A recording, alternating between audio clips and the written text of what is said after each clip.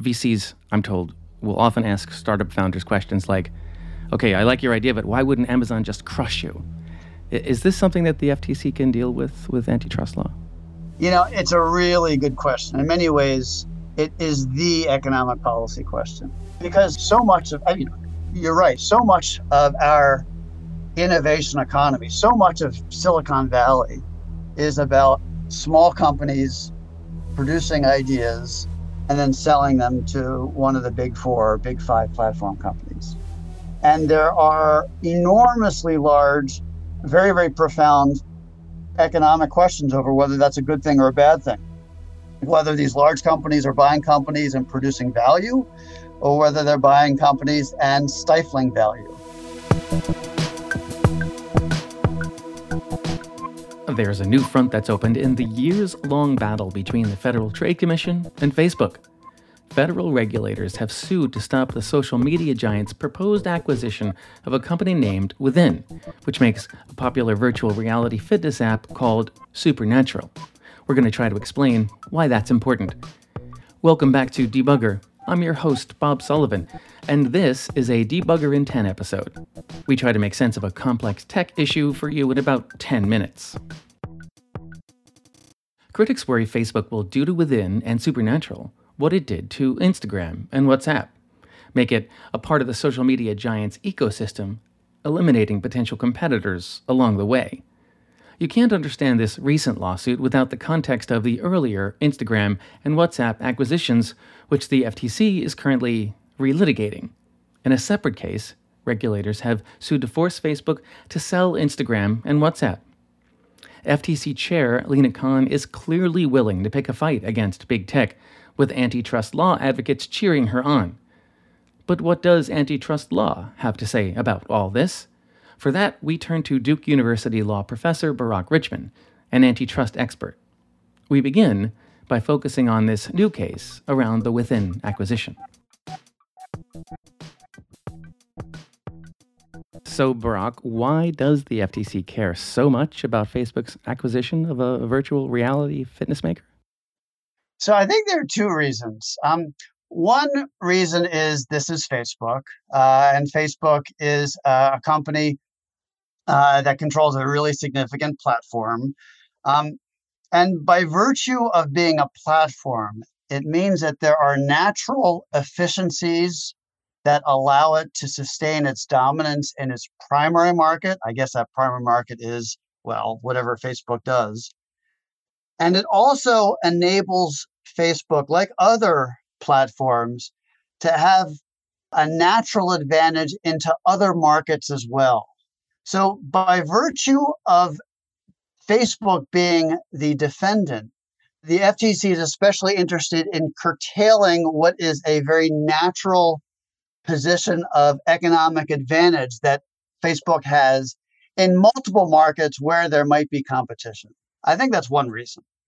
The second reason, which frankly I think is a little bit more, finds more support in traditional antitrust law, is that the virtual reality market, or the market for virtual reality apps and products, is a growing market. And who knows how big it'll be, but it's a market where there aren't a whole lot of competitors right now. It's a market where I think most consumers and policymakers would hope to see lots of vibrant competition. It's a market where Facebook already has a presence, and Within already has a presence. And there's concern that joining these two forces together would simply stifle competition in this smaller market. One of the things that the FTC said was, instead of competing on the merits, Meta, Facebook, is trying to buy its way to the top. Is that illegal? It's not illegal to buy your way to the top. I'm not even sure actually what buying your way to the top really means. I would characterize that more as press release language than legal language.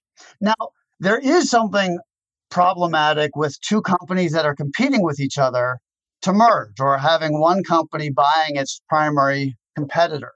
I guess you could call that buying your way to the top, or buying your competitor so you can stay at the top.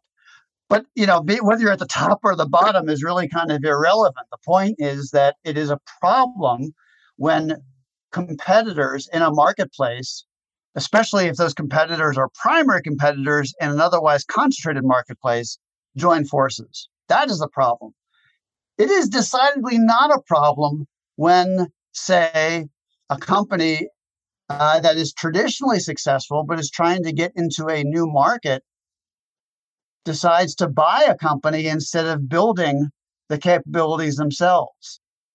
I'm sure you are familiar with the pharmaceutical industry and its very, very deep history of acquisitions, where, for example, a Pfizer would buy a drug or a company that develops an antiviral.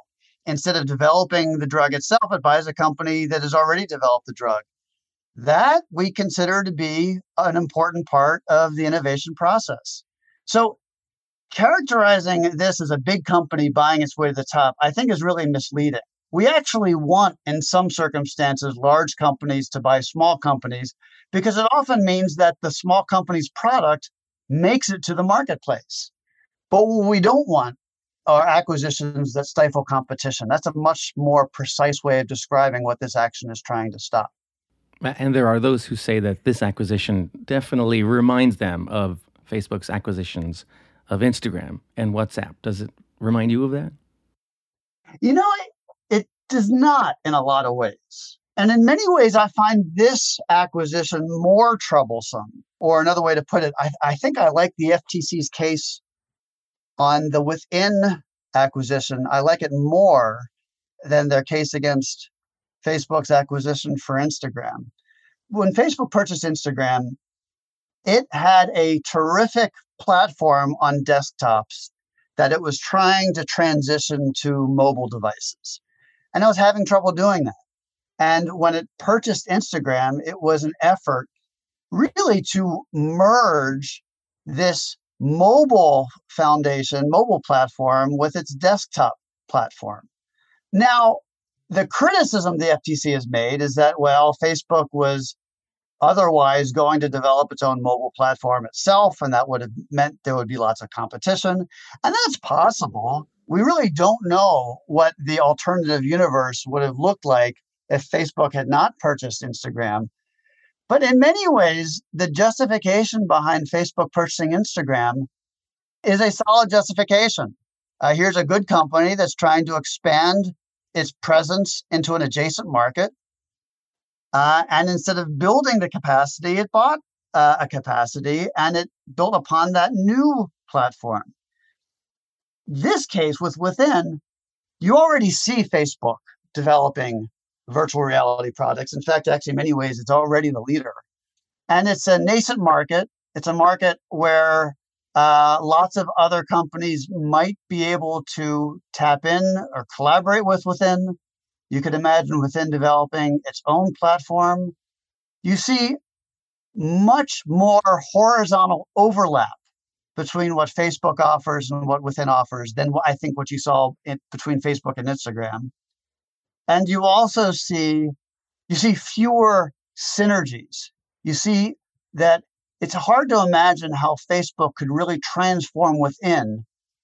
It's a lot easier to imagine how Facebook would just kind of incorporate Within into the Facebook world and leave consumers with fewer choices.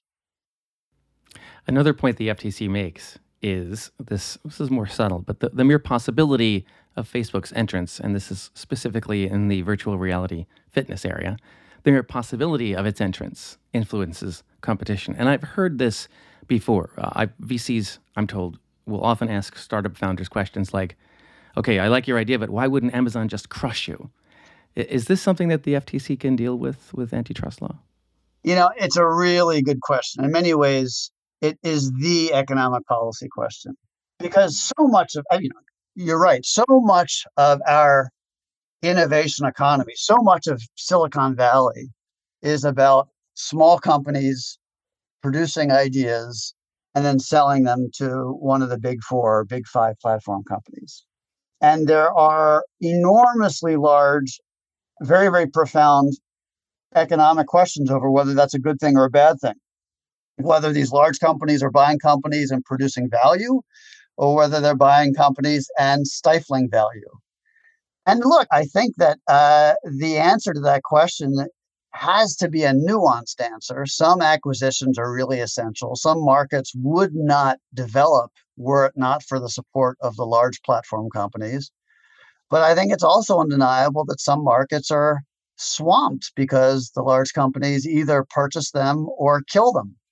So I think that this is an important question. I don't think that a single decision or single action, a single lawsuit brought by the FTC is going to meaningfully change that innovation ecosystem.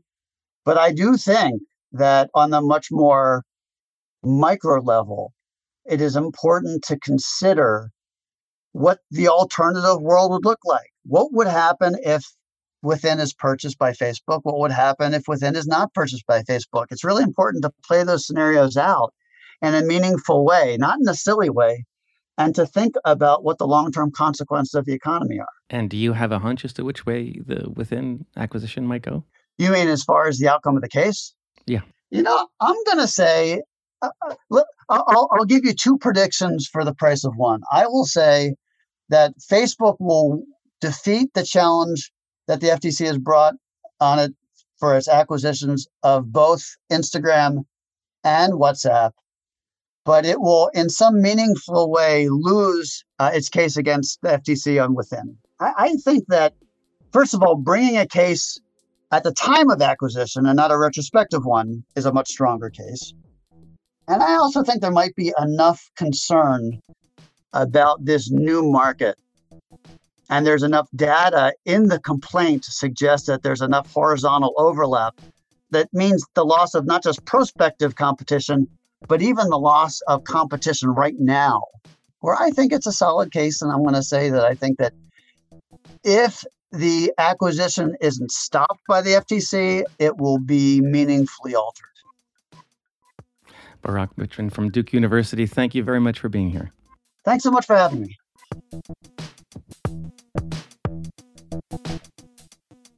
If you like Debugger, please subscribe wherever you listen to podcasts.